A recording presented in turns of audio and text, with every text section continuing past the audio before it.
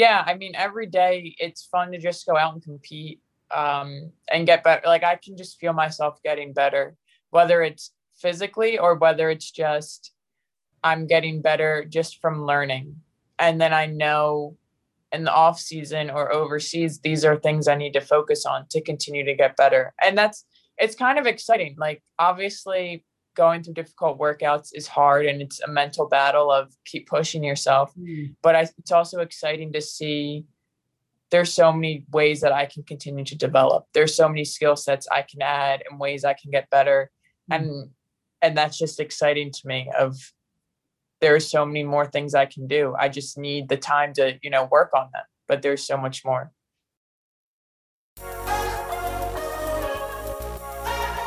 Welcome to the Inside Game with your host, Dr. Julie Amato.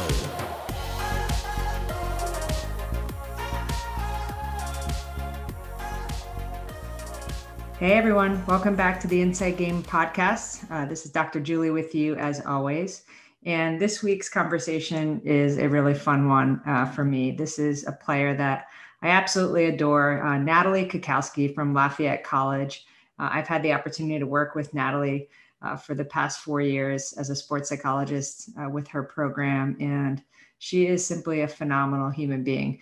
Natalie is also, of course, an amazing basketball player. She was the Defensive Player of the Year and the Player of the Year for the Patriot League this past year, which is incredible. She averaged 18 points per game, 13 rebounds per game, which was good for best in the nation on rebounds per game. She's also in the top 10 in the country this past year in block shots. There's so many different accolades for Natalie. She's actually the all-time career leader in rebounds for the Patriot League, which is all the more impressive given that the season was cut short due to COVID. Natalie is the first player in Lafayette College history to be drafted into the WNBA. She was picked in the 3rd round by the Seattle Storm. And what's really cool is she's actually at training camp right now. So it'll be really fun to hear a little bit about that process. So without further ado, let's jump into this week's conversation with Natalie Kucowski. Natalie, how's it going? Good. How are you? Good. It's awesome to see you. And we're both wearing our Lafayette Leopards gear. Yeah, got to represent for sure. Awesome. Well, look, Nat, I'm so excited to have you on the podcast. And, I can't think of like a more fun and awesome player to have just because, I don't know, we've known each other for a while. Like that's kind of the niche of this particular episode. You're the first person on the podcast that I've actually been a part of your college career for 4 years. Crazy. Yeah, I remember freshman year, I think we started off just doing team sessions. And then that slowly developed into one-on-one. And it's crazy that it has been 4 years because I feel like when you play a sport, time just flies by. So to think that it's actually been 4 years that we've known each other is insane, actually insane. Yeah. But I mean, in a good way, because I from you. Oh, thanks. Yeah, it is in a good way. I know. And like, of course I could sit here and tell a lot of freshman year stories of freshman Natalie, but the cool thing about you is, you were an impact player, like as soon as you set foot on campus and starting your freshman year and started all 4 years, and on this podcast, we talk a lot about the transition, like from high school into college sports. Like talk about that a little, like, what was that like for you? Yeah, my biggest transition going from high school to college, I think, was awareness, especially on defense. There's so many things going on that you have to be obviously aware of how you're defending your player, but things are so much faster that you need to be able to see everything and just kind of anticipate in a sense, because if you're reacting to things, it's too late. So that I think like mental awareness and overall pace with each level, that's something that is just an adjustment. And I think that was the biggest adjustment for me, definitely in college, freshman year. I remember that a lot, actually. Yeah. I know it's so different. I mean, in high school, it's like, oftentimes you just ask to shut down the best player, and it's a pretty simple way of thinking. And then all of a sudden you have to have all these different looks and places to be and playing off the ball. And so that does require a lot of like mental space and energy to learn that. But I do feel like Nat, and I think Coach Kia would agree, your college coach, that like basketball IQ is kind of one of your strengths, don't you think? Yeah, I think the more I'm able to get reps or just watch film or kind of see these scenarios, the faster I can pick up on it. So that is an advantage in a way that I'm able to kind of adapt quickly, but at the same time, then you get into overthinking and anticipating things. But definitely at this level and just having a high IQ, if you just go out and play, like you're going to pick up on things and it's just going to become natural, and you just use your instincts in a sense. So that's definitely an advantage of being able to adjust quickly. Yeah. You mentioned something, I think, like as a sports psych, not just at Lafayette, but Princeton and other places that I consult, like overthinking is like one of the biggest things I think athletes really struggle with. Like, but you just said it right there. I mean, going from overthinking to just kind of reacting or relying on your instincts or trusting your instincts. Like, was that a process for you to get there? Or was overthinking ever an issue for you? I wouldn't say on the defensive end. I'd say more overthinking on offense. It's like, let me catch the ball, like be patient, let things develop. And then I'm going to start making this move, anticipating the defense is going to do this. Yeah. And then it doesn't do that. Oh, well, what are you going to do now? Like you can't anticipate what the defense is going to do. You just have to go and then you make a read off of that. Like you can't predetermine what you want to do. Obviously it's good to have a plan, but things aren't always going to work out based on how you think the defense is or isn't going to play you. So it's when it comes down to it, you just play. That's one thing I've learned at training camp. It's you have sets and you have reads, but you're just playing. Yeah. Yeah. First of all, like, I can't wait to catch up with you on like what training camp is like. But I was thinking about what you just said with college and kind of, like trusting your instincts, and you can have a plan, but that doesn't always work out. This season for you, look, I mean, you're averaging well over a double, like 18 points a game and 13 rebounds a game. And, you were the preseason conference player of the year. And so teams knew already, obviously you're in your senior year and you've been productive. So now, like watching you play this year, they were throwing all kinds of crazy defenses at you. There was rarely a game where you weren't double teamed, sometimes triple teamed and triangle and twos and all that stuff. Like, so even with someone with a high IQ like yourself, I imagine, I mean, did that get emotional or frustrating for you? Like, how did you manage that? I would say the most frustrated I was when there was a triangle and two, because that was something I wasn't expecting. I was like, okay, I can do double teams, like just pinching in on defense. Like I'll figure that out. I'm used to that. But the triangle and two, I was like, this is tough because there's always someone there. It's not like I can get space from someone because their job is literally just to face guard you. So offensively, that was definitely frustrating. But then it just goes back to there's more than one way you can impact a game. So my shot attempts might be down, but I can still offensive rebound, defensive rebound, try to get some steals and flip it to more of a defensive mindset. But I would say definitely the triangle and two. It was, maybe they'll do it. Maybe a box and one, like that's fine. But triangle and two was that one. I think got us all frustrated a bit because it's something that obviously is out there, but do you expect teams to use it? Not necessarily. So you don't practice it much. Yeah. Well, I can say, I mean, just having watched up close, your games and watching that in particular, there was never a time where if you were frustrated that I could see it. I feel like that was a growth area for you. And not that you were somebody who ever like, it's not like you ever like got technical fouls or acted crazy on the court, but you would see frustration or maybe in like getting rid of the ball quickly or being more passive. I just felt like you're not just saying there are other ways to impact the game. Like you really like lived that. And I don't know. I was really impressed with that this season, watching that firsthand, that you never seem rattled. I mean, is that what it felt like internally? Because that's what it looked like. It's funny because it doesn't feel that way all of the time, but I'm glad it comes off like that. It's also funny when I was growing up, because I didn't show a lot of emotion playing, people would take that as, oh, like you're disinterested, you don't want to be here, like this doesn't mean anything to you. And I'm like, no, this means a lot to me. Like I don't need to be that type of person that shows the emotion. Like it works for some people, it doesn't. And I was never really super conscious about it until I was actually being recruited for college, and someone had told me, you play emotionless, which is good because not too high, not too low. Like you're just out there playing. And when they said that, I was like, that's actually really good perspective. And I hadn't thought about it like that before.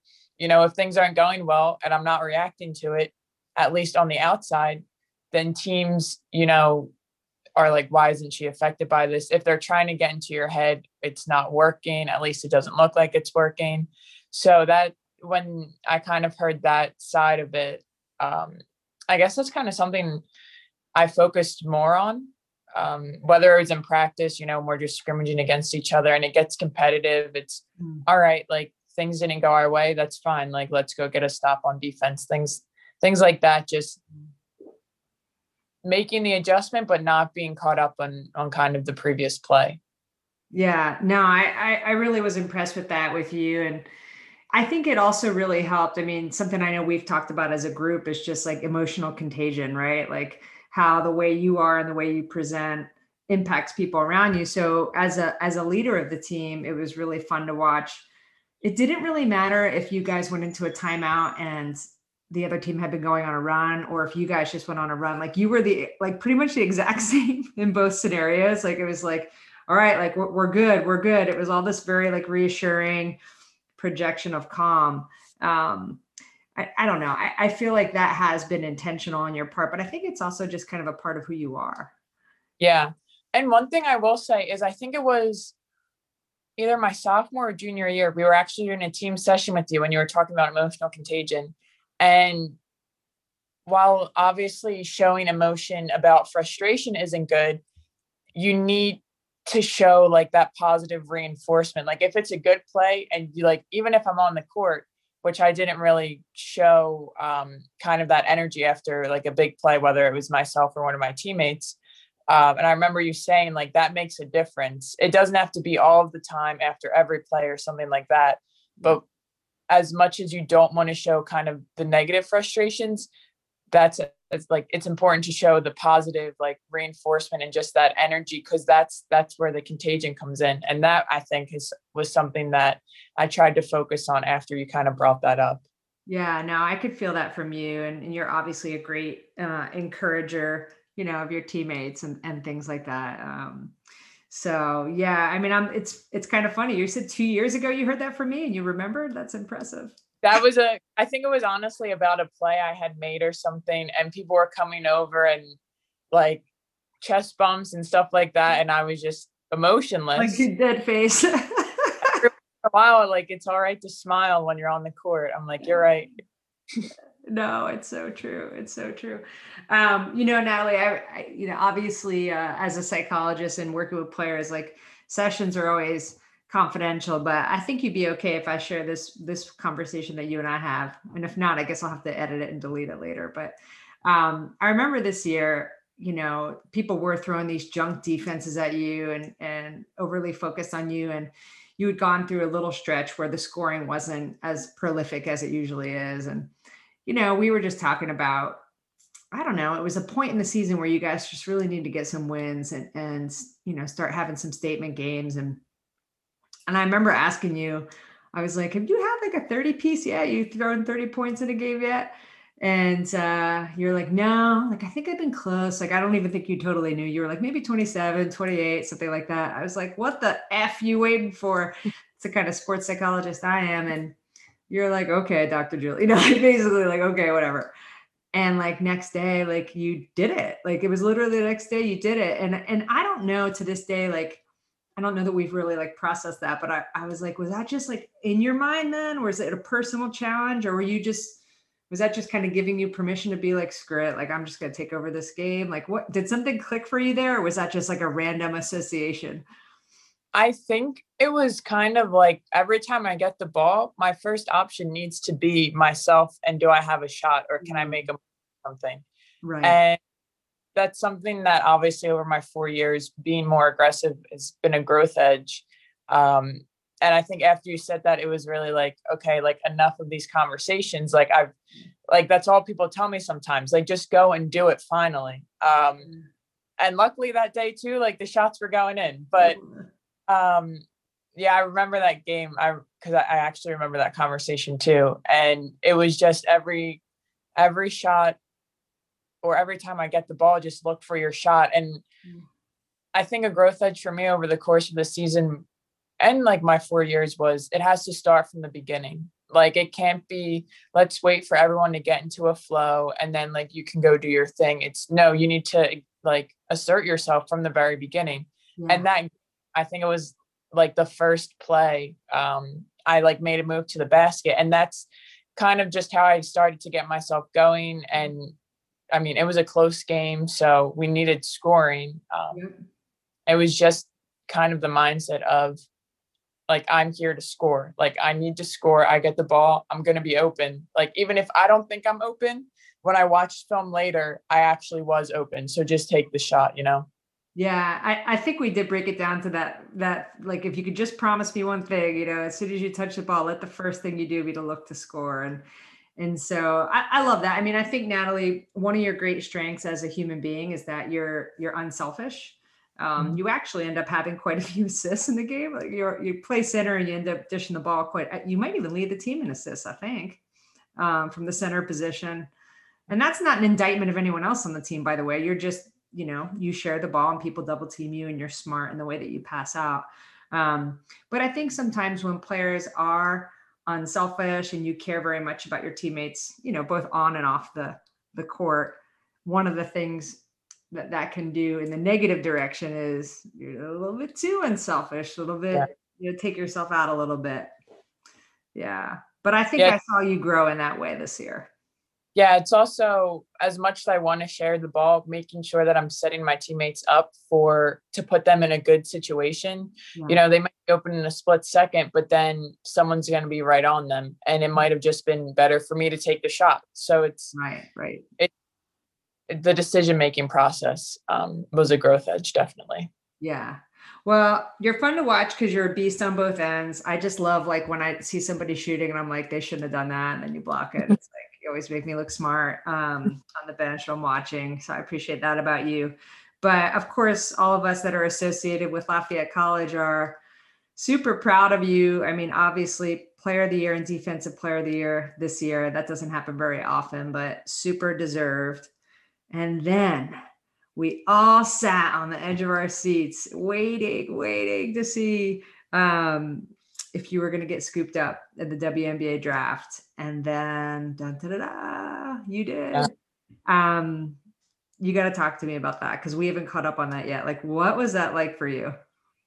Every emotion possible. I remember, so the draft was on Thursday night. I think I came home from school Wednesday, and like, my parents and I were all super anxious. Like, we all, like the elephant in the room, we all know, like, are you going to get drafted? Are you not? What's going to happen? Like, when like a 3rd round pick and you're on the bubble, it's like, well, you could get drafted and then go to training camp. And then we don't know how long you're going to be at training camp. There's so many unknown things. Yeah. So we just went about our night trying to like, not ignore it, but not focus on it, you know, catch up with life, everything. And then Thursday, I was surprisingly calm. And I think it was just because everyone was reaching out to me, just saying like, we're proud of you no matter what happens. Just enjoy the moment, enjoy the day. And like I said, like, we support you 100%. And so I just spent the day like trying to keep myself busy. And then the draft came, and, you know, the first round, it was exciting to watch other people get drafted. The second round, got a little more tense, and especially towards the end of the second round. And then the third round came, and, at that point, people are just getting picked rather frequently. So we're watching the bottom of the screen, and then you hear like the sound when a team's about to make their projection or their selection. Yes. And then I'm like, I've had enough of this. And you're just sitting there, and I was like, okay, like, I don't think it's going to happen. My family was like, I didn't say it, but that's how I felt.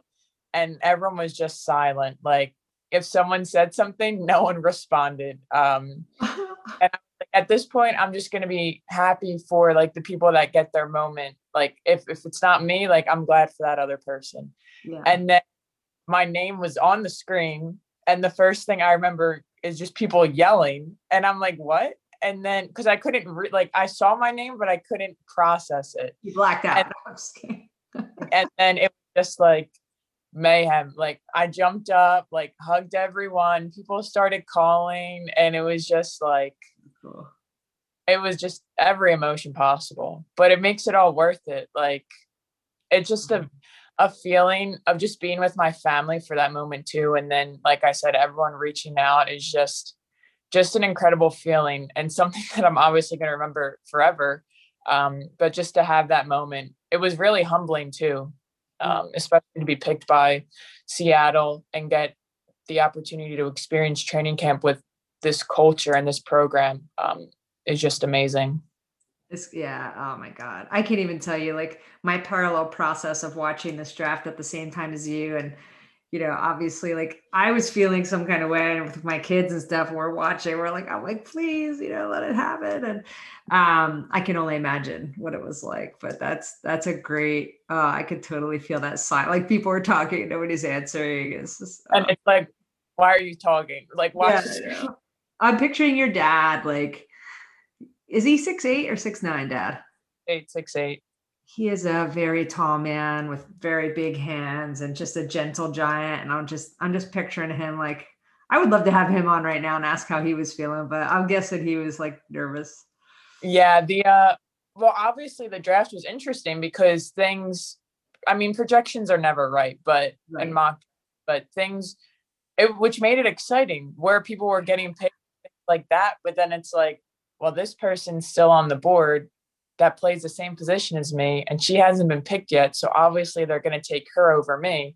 Right. And the time when you think you might get called, and you're like, you feel it, and then it doesn't happen. And then you're like, okay. And then you realize there's only 36 picks. And before you know it, it's the third round, and it's literally like make or break, now or never. Like, your moment is about to come or it's not. So it was a fun night. It was definitely a fun night and exciting, like I said, just to see how everyone else was drafted and whatnot. But yeah, definitely memorable. I bet. Oh my God. And then, for a second there, when Connecticut was drafted late, I was like, I think maybe it's going to be this. And then when it wasn't, I was like, oh my God, So anyway, we could talk all night about how anxiety provoking that was. Yeah. I didn't know who had picks left. I was like, I didn't know Seattle had a pick. I didn't know Vegas had a pick after me, but I didn't know what teams were left to draft people. And then I saw Seattle, and I was like, no way. Like, they don't need someone like me. And then it was my name, and I'm like, this is just, yes. Process it. It was, first of all, you are humble. Everybody needs somebody like you. You're 6'3". You shot 44.4% from 3-point land. I don't know if you know, but that's like, I feel like top 10 in the country.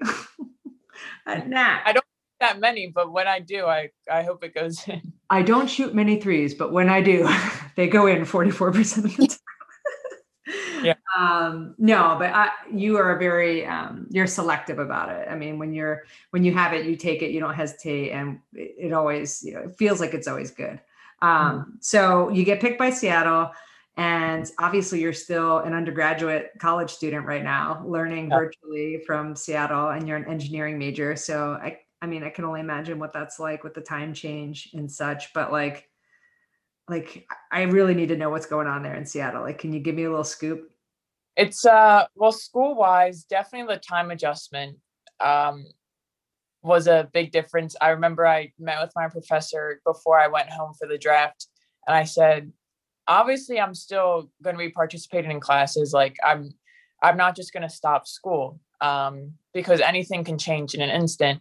I said, like I'm still going to try to attend the live lectures, not thinking or knowing I would have been drafted by Seattle and there's a 3-hour time difference. And if I have an 8 a.m., I messaged him like right before class or the day before class. And I said, I'm sorry. I know I said I was going to make it, but there's no way I can get up for a 5 a.m. class and then have a day full of practice and then get ample rest and then be up for class the next day. And all my professors are really supportive and understanding. He's like, I completely understand. Nothing to worry about. Like the lectures are recorded and put online anyway. But luckily I'm only in 2 classes. So I do have a lot more time that doesn't have to be spent on school if it was a normal semester, if it wasn't senior spring. But yeah, great. I've always wanted to go to the Pacific Northwest. So this has really just been a lot of opportunities here. It's really just been awesome. Yeah. I can only imagine like the level of like talent and competition that you're seeing there. I mean, I'm not knocking the Patriot League by any means because we've got some really great athletes, but what has that been like being on the court with like, I call them the 144 and I did not coin that term, but like I always think about how incredible it is. I'm like, there's 144 of like the top players in the world. And like, you're there.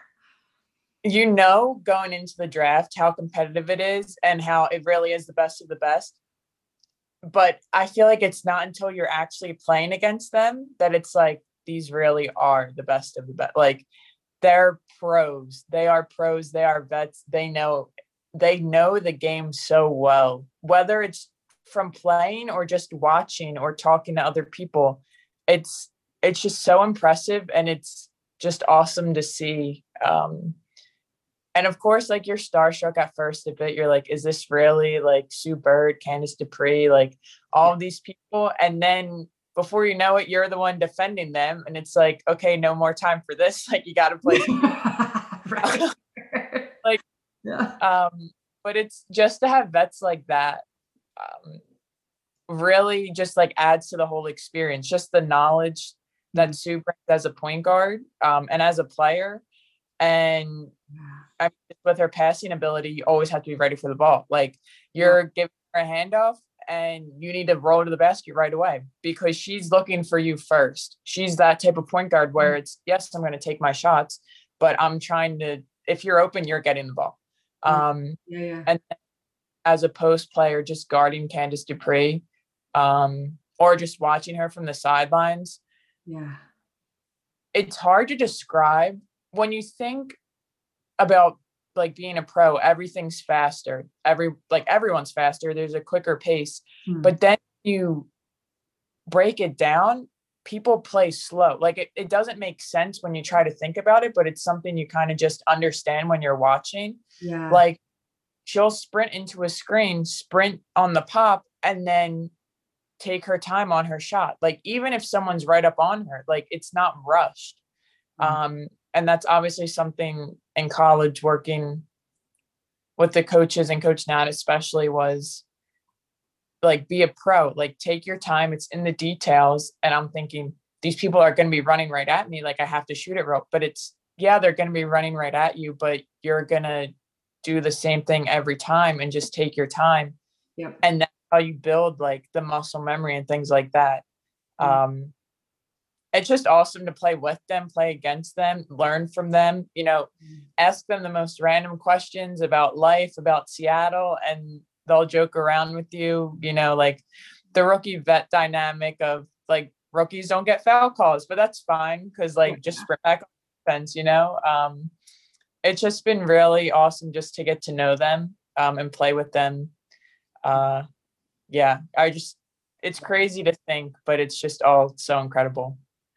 I don't know. You and I have never talked about this, but like, was this always a dream for you, or did this become something more on your mind, like later as you started to realize at Lafayette, like, oh, I'm actually like up 6'3", like I score a lot of points. Like, was this like a dream at first? This was a dream, but it was a dream that at times I was like, was too big, like this is what I want to do, but it's not actually realistic. And I think it became more realistic in college. But then again, it's such a big dream. Like I wasn't going around telling people because I was afraid to fail at it. Like I didn't want to put it out there and then be like, yeah, well, this was your dream and you didn't get it. So now what?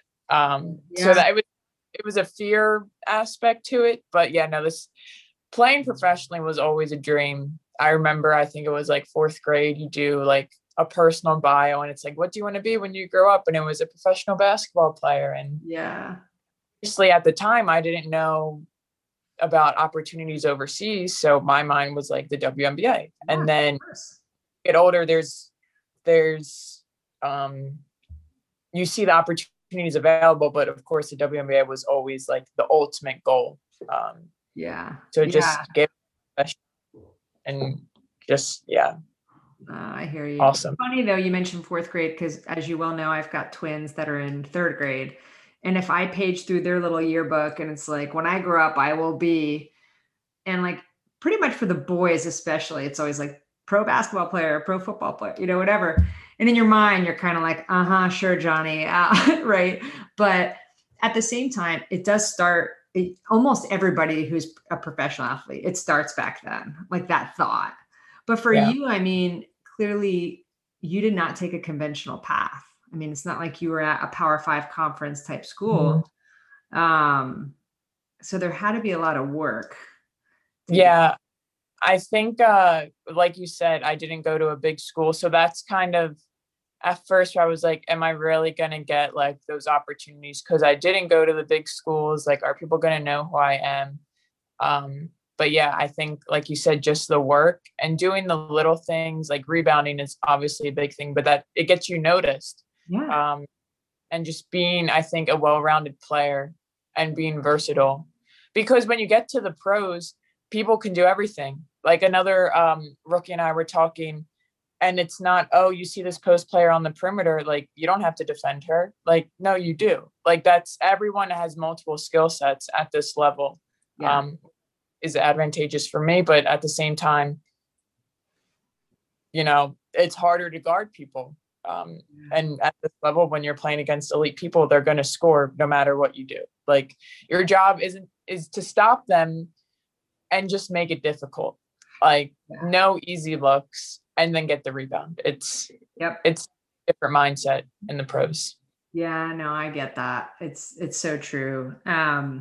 Is there, like, so far at training camp, are there any moments that have stood out for you where you were like, did you ever have a moment where you're like, I can kind of hang? Like, like you scored on somebody and you were like, oh my God, did that just happen?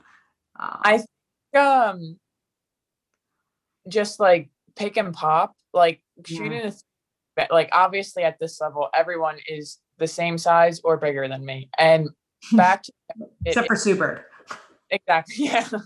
Everything back to the basket is just going to be a development thing of just being more comfortable doing that against people that are bigger and stronger. But my advantage is on the perimeter, just facing the basket and shooting the three.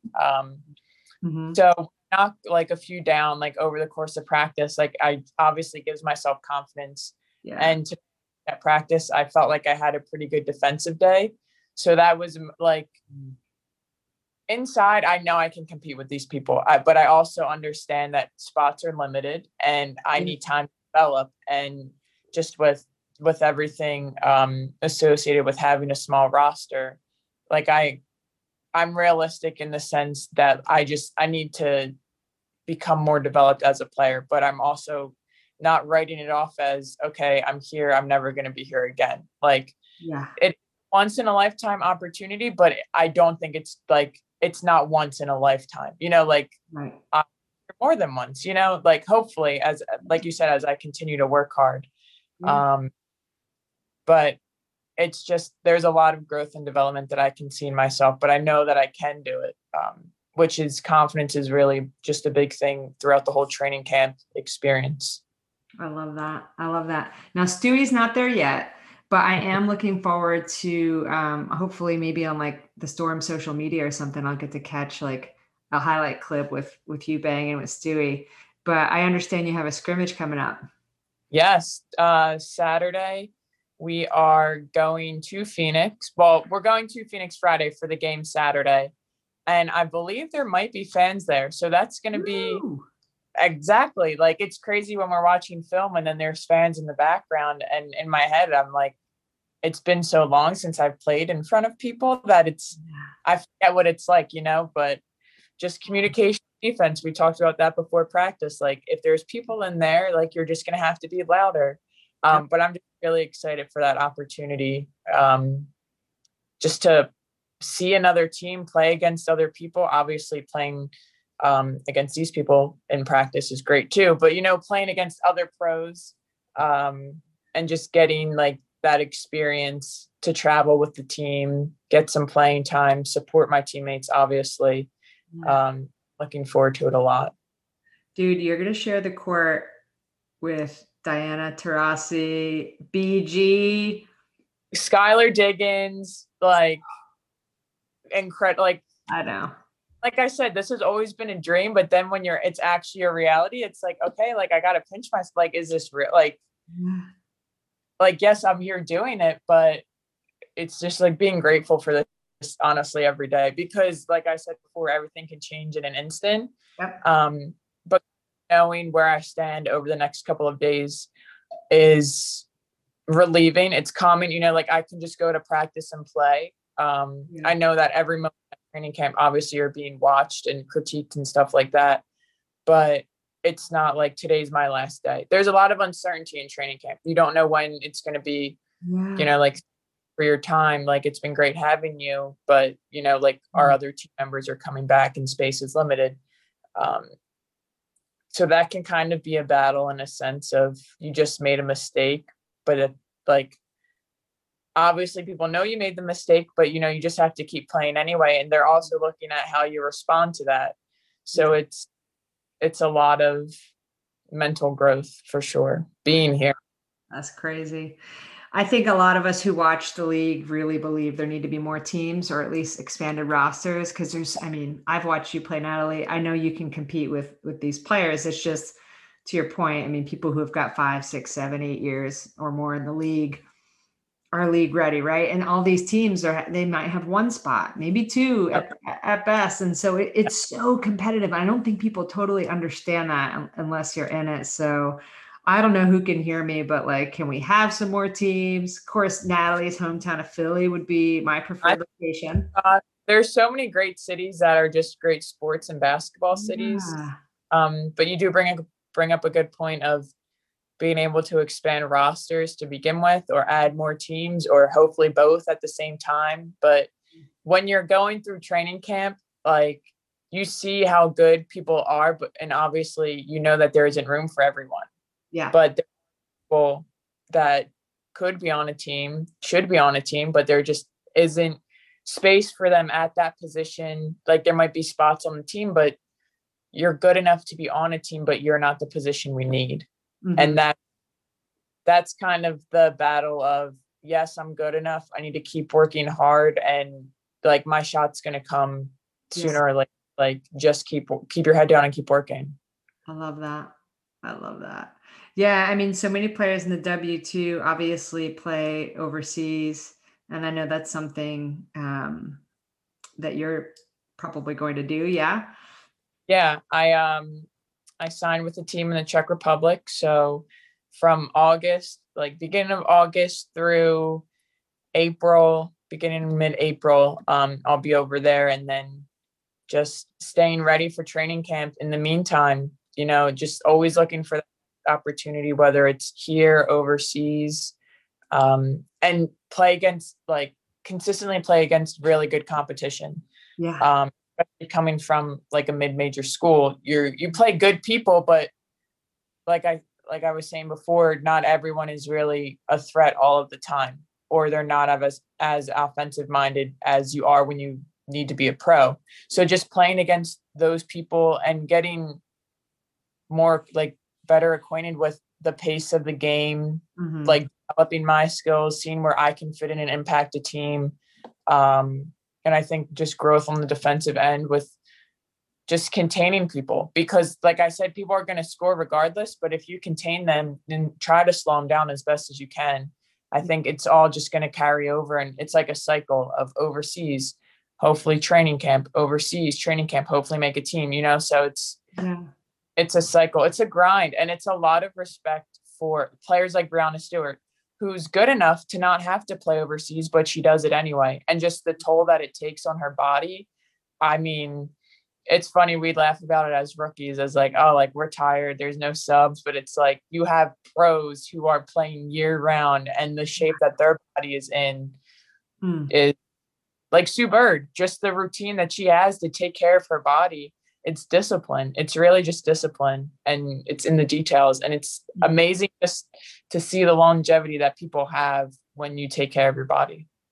Sue Bird and I are around the same age, Natalie, and like she must cryogenically freeze her body in between seasons. I could see, like, you're trying to suppress the laughter right now.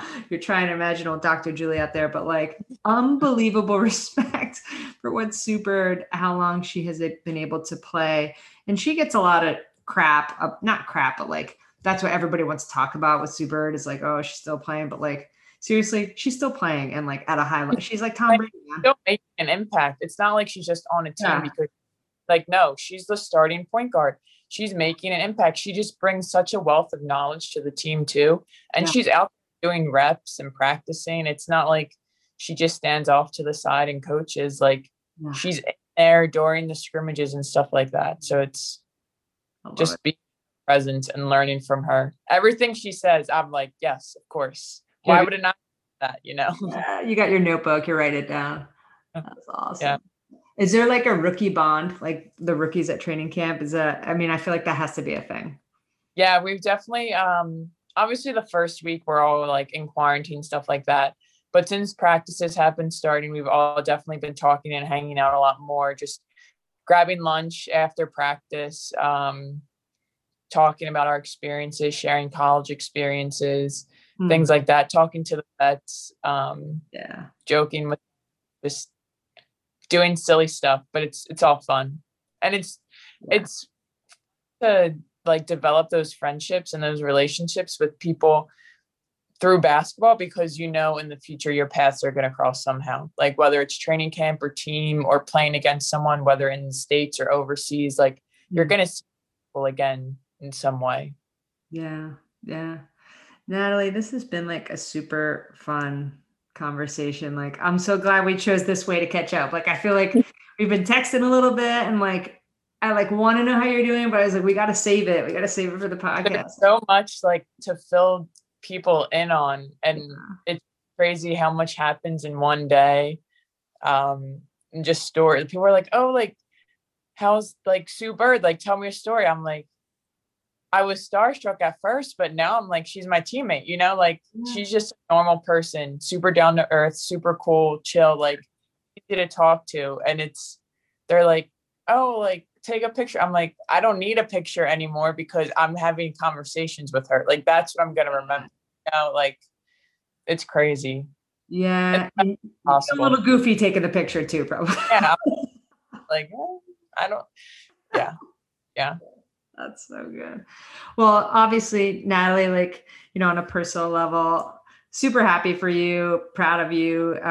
You could not be more deserving of this opportunity and this experience.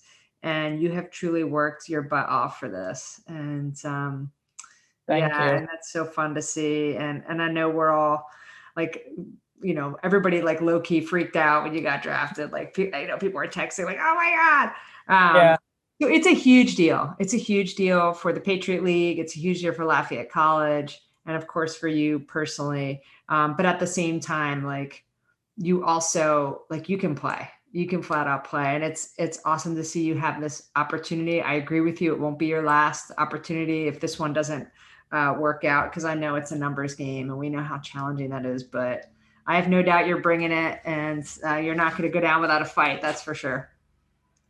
Yeah, I mean, every day it's fun to just go out and compete and get better. Like I can just feel myself getting better, whether it's physically or whether it's just I'm getting better just from learning.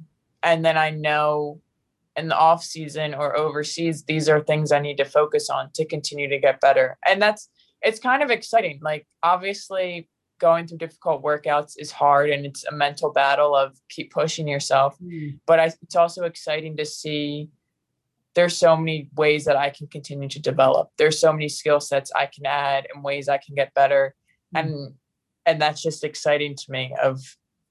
There are so many more things I can do. I just need the time to, work on them, but there's so much more. Growth mindset, baby. 2 words, which yes. I love. I mean, you're a learner. You're so smart. I mean, like, the fact that you're pulling things out that we talked about like years ago is so impressive. And there's always a lot to learn, but like, you learn quickly.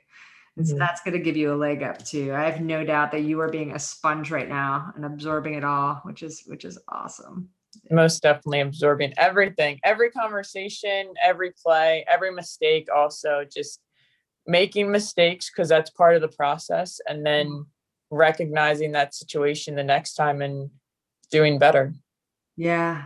100%. Yep. We're so mentally tough. You've been through a lot of sports psychology, so we're not going to allow mistakes. And, Dr. Julie lingo, the micro failures. I'm like, no. We don't get caught up in those. We let those go. We move on. And I feel like you're one of the best at that. And again, just so proud of you and so grateful for your time to chat with me. No, thank you. I love doing this. It's really an honor to be on this with you. So thank you. Thank you. I would shoot you guys the podcast. I'm like, I started a podcast, listen to so-and-so, like WNBA player. And now you are so-and-so, which is like that's incredible. So thank you. Circle. Yeah, you got it, Natalie. All right. Wishing you the best, my friends. Much appreciated. Thank you. All right. Thank you for listening to The Inside Game. Please remember to like, subscribe, and comment to support the podcast.